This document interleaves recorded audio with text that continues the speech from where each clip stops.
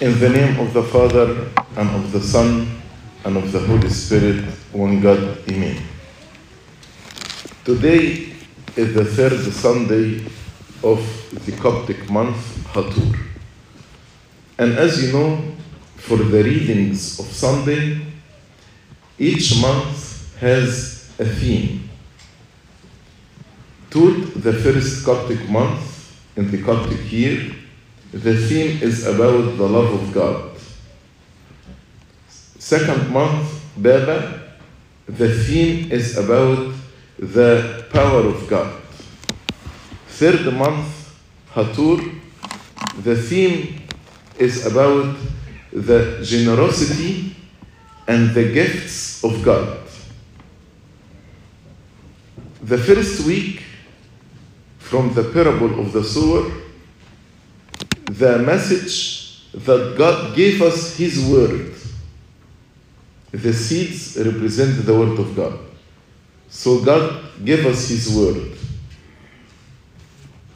Last week, the second week, also through the same parable, God gave us to be fruitful through the word.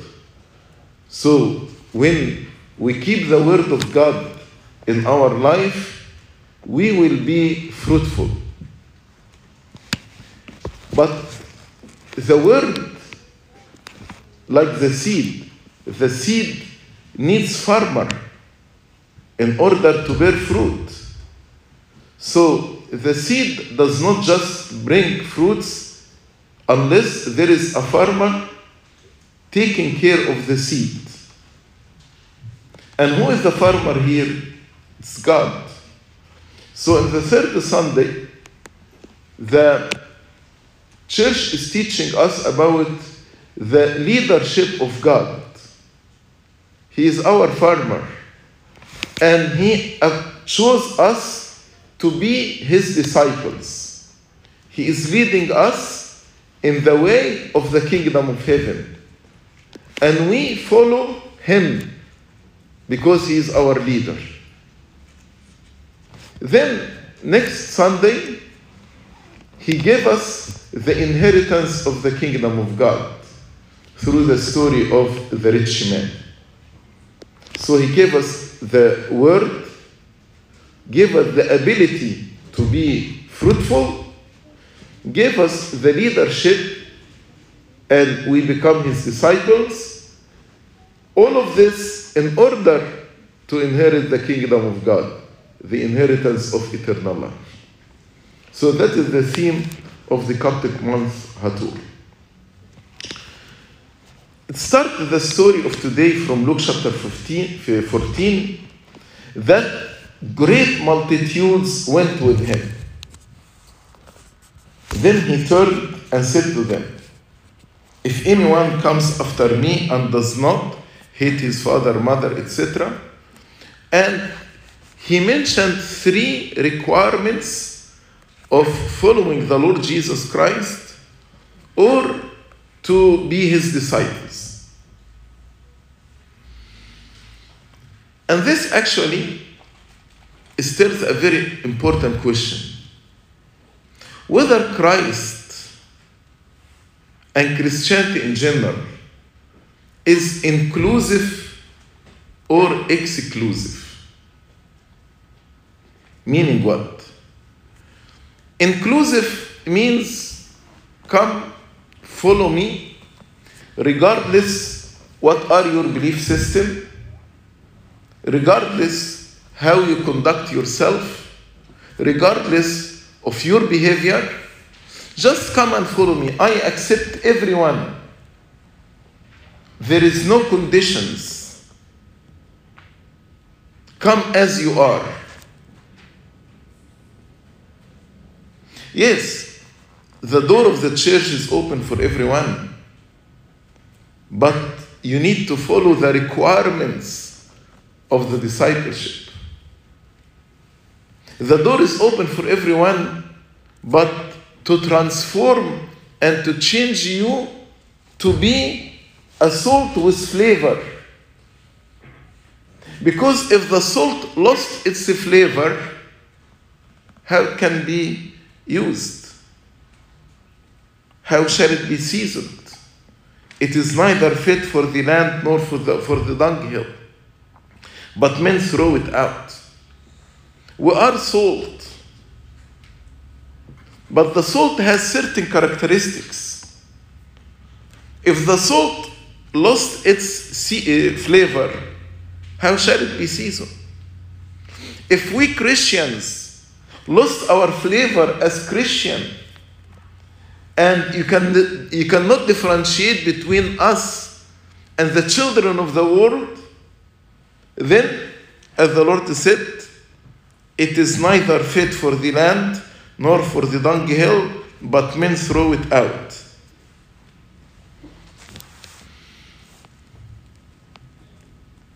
Christianity is not inclusive.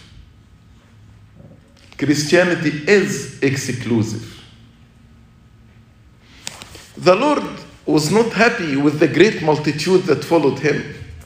Of course, he wants everybody to be saved. But he told them, do you understand the requirement to follow me? There was great multitude. He did not think how to keep them, because he was not after the number. But he thought how to transform them. So he told them, I'm happy that you are following me, but there are requirements for the discipleship. You need to count the cost. It's a privilege to be a disciple of God. It is honor, it is glory to be children of God. But with this privilege, there is a cost. You need actually to count the cost well and to see whether you can follow the Lord as your leader and you be his disciple or not.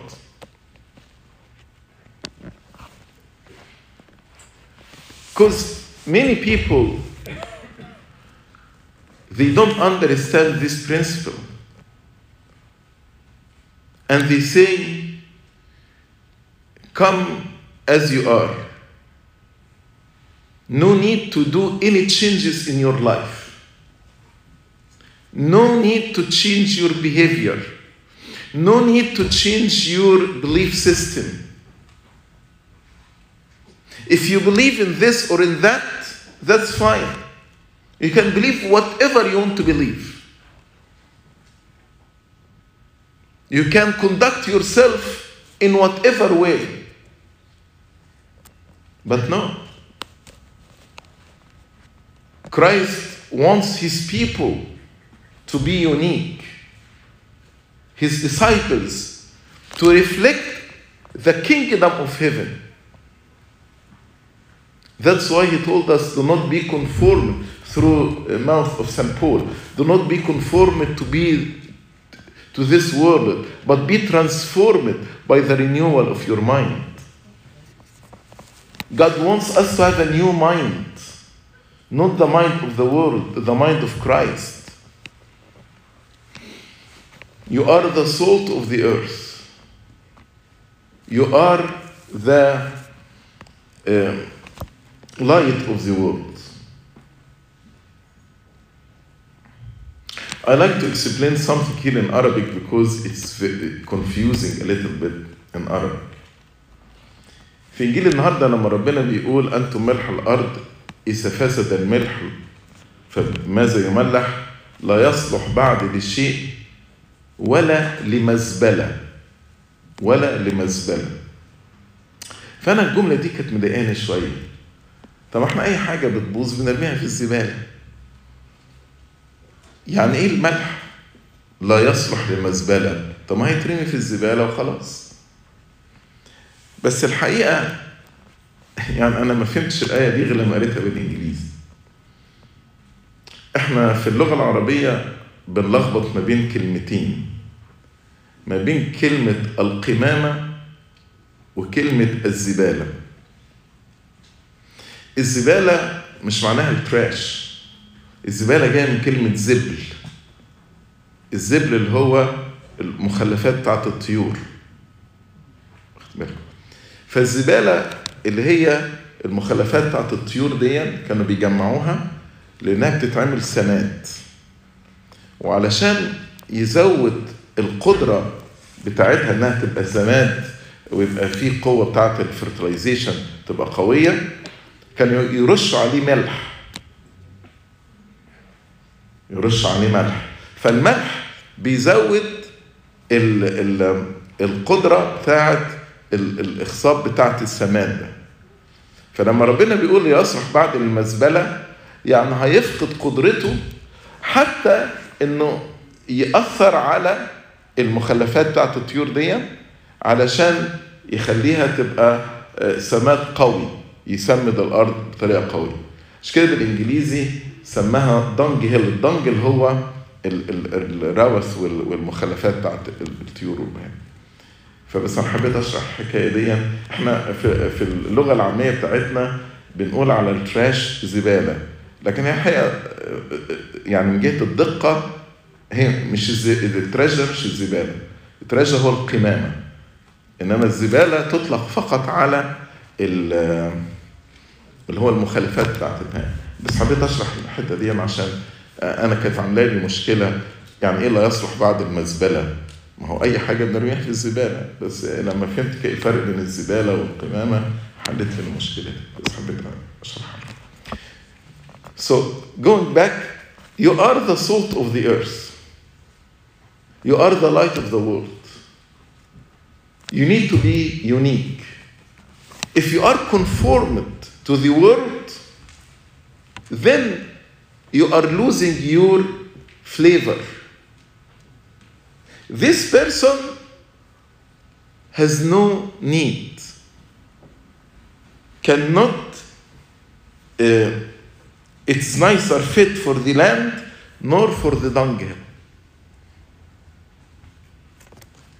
So the Lord made 3 requirements for discipleship.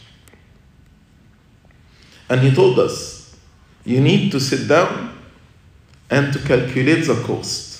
Like if you are building a tower, sit down first and see, do you have enough money to build the tower or not? Now you want to be a follower of Jesus, a disciple of Jesus. Count the cost. Are you willing to follow these 3 requirements or not? If you are going into a war and you have 10,000, but your enemy 20,000, are you going to go to this war or make reconciliation and peace treaty with your enemy? So, who's the enemy here? It is Satan. So does the Lord want us to still to send a delegation and ask condition of peace with our enemy, with Satan? Definitely not. But the message here, you have 10,000 and your enemy Satan has 20,000, which means we are weaker than Satan. So any war, any fight between us and Satan, Satan will win. That's why the children of the world, what did they do? They make peace with Satan. They ask for conditions of peace in order to be allies to each other. But we have another way. If we become true disciples of our Lord Jesus Christ, then yes, I am weaker than Satan.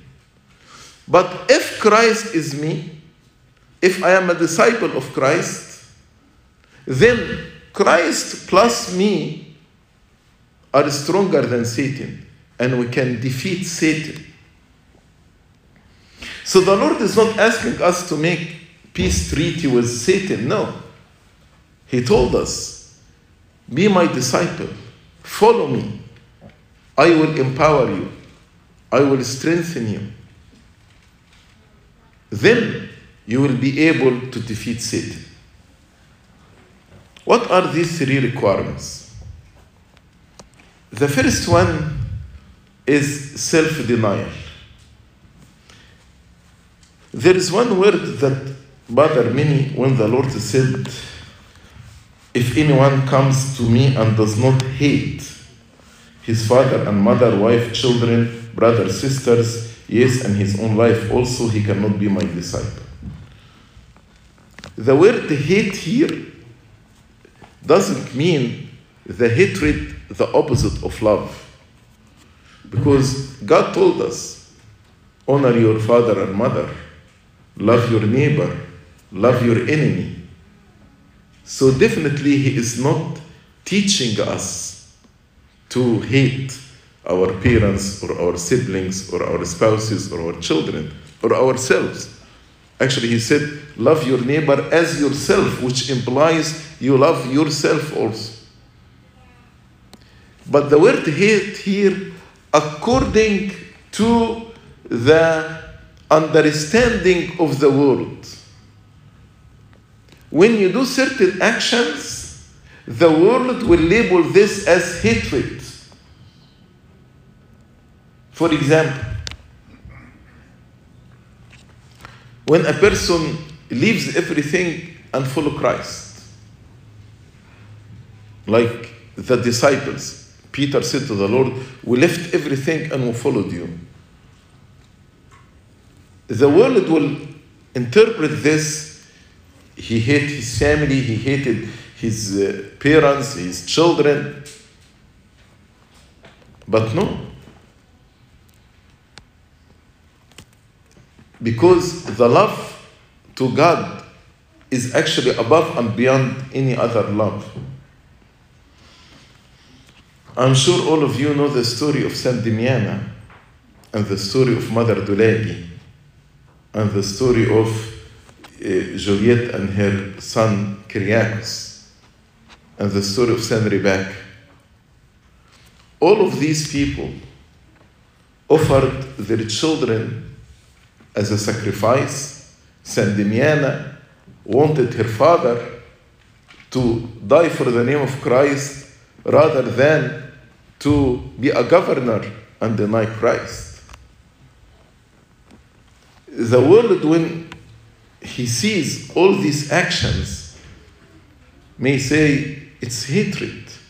How a mother like Saint Dulagi offered her 4 children as a sacrifice to Christ. She did not offer them, but during the time of martyrdom, they killed her 4 children in front of her eyes, on her knees. But she was supporting them, encouraging them to die for the name of Christ. And after they killed her 4 children, they killed her. The same happened with Saint Rebecca. So what actually the world may consider it hatred, and the world cannot understand it, is actually the true love to our Lord Jesus Christ. Sometimes when our parents or our children or our spouses or our friends, our siblings start to deny Christ, following false beliefs, for example, under the notion of love, we support them, then the person cannot be a disciple of Christ.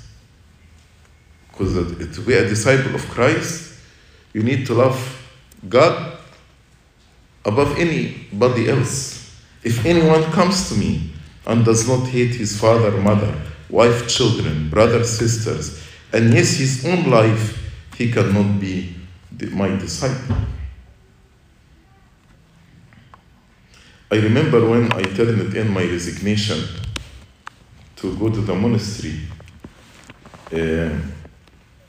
the head of the department told me What are you doing?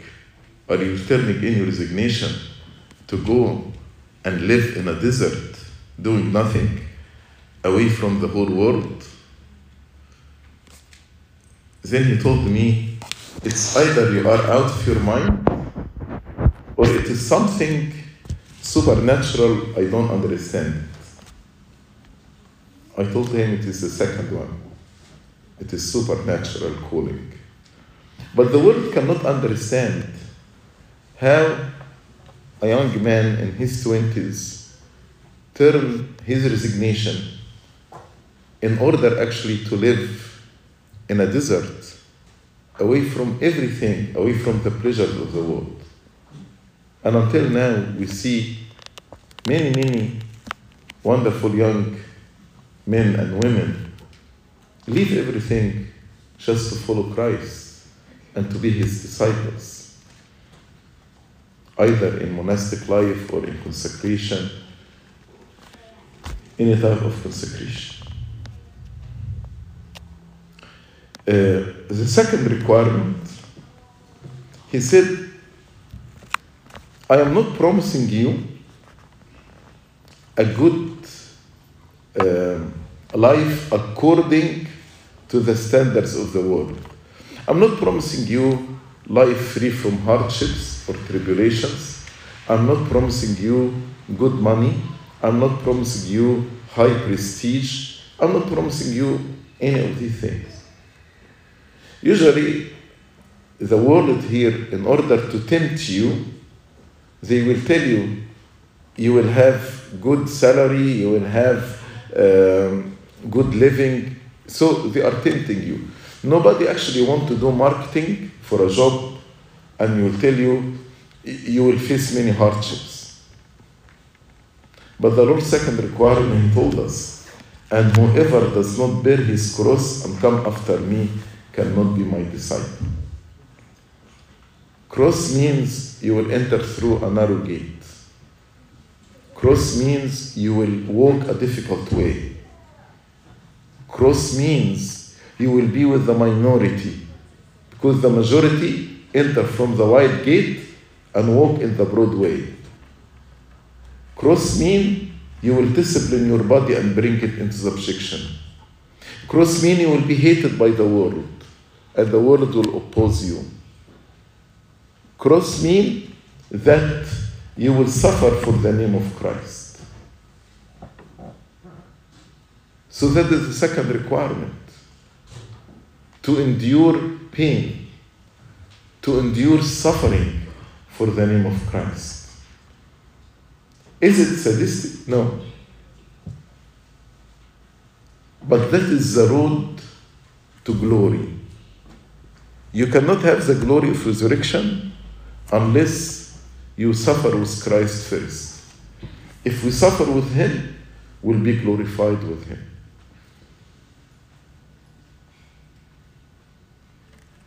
Some people want to follow Christ, but with no suffering, with no cross. It doesn't work this way. If you want to be a disciple, follow his footsteps. He went to the cross. He died on the cross. Then he rose on the third day. In order to participate in his resurrection, you need to follow his steps to the cross. Some people want to preach Christianity that has no suffering, that has no cross. This is not Christianity. This is not Christianity. And the third requirement, as he said, whoever of you does not forsake all that he has cannot be my disciple. So this requirement is about where is your trust?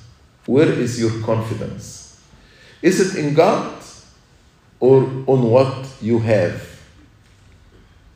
Maybe you have money, maybe you have connections, maybe you have relationships, maybe you have power, physical power. So whom you trust?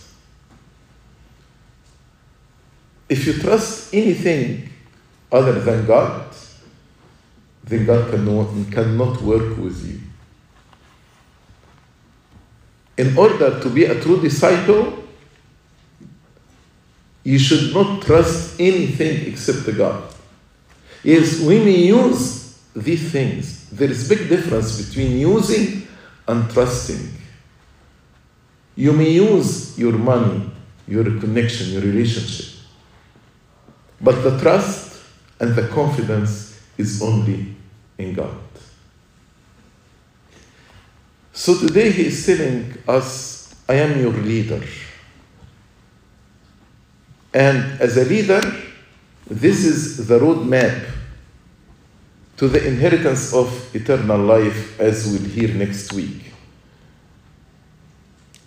You need actually to decide, do you want to follow me or not? Do you want to be my disciple or not? Am I your priority other than any relationship? Are you willing to carry your cross and follow me? Whom you are trusting? Do you trust me to follow me? Do you trust me enough to follow me and to follow my roadmap? Or you trust the world? Count the cost. And if you want to be Christian means a disciple of Christ. So if you want to be a disciple of Christ, if you want to be a Christian, a true Christian, then you need to fulfill these three requirements. Let us dedicate this liturgy to ask God to transform our heart, to renew our mind, in order to follow His teaching, to follow His example, to follow His leadership, to follow His guidance, to follow His instruction, to be true disciples of the Lord. Glory be to God forever and ever. Amen.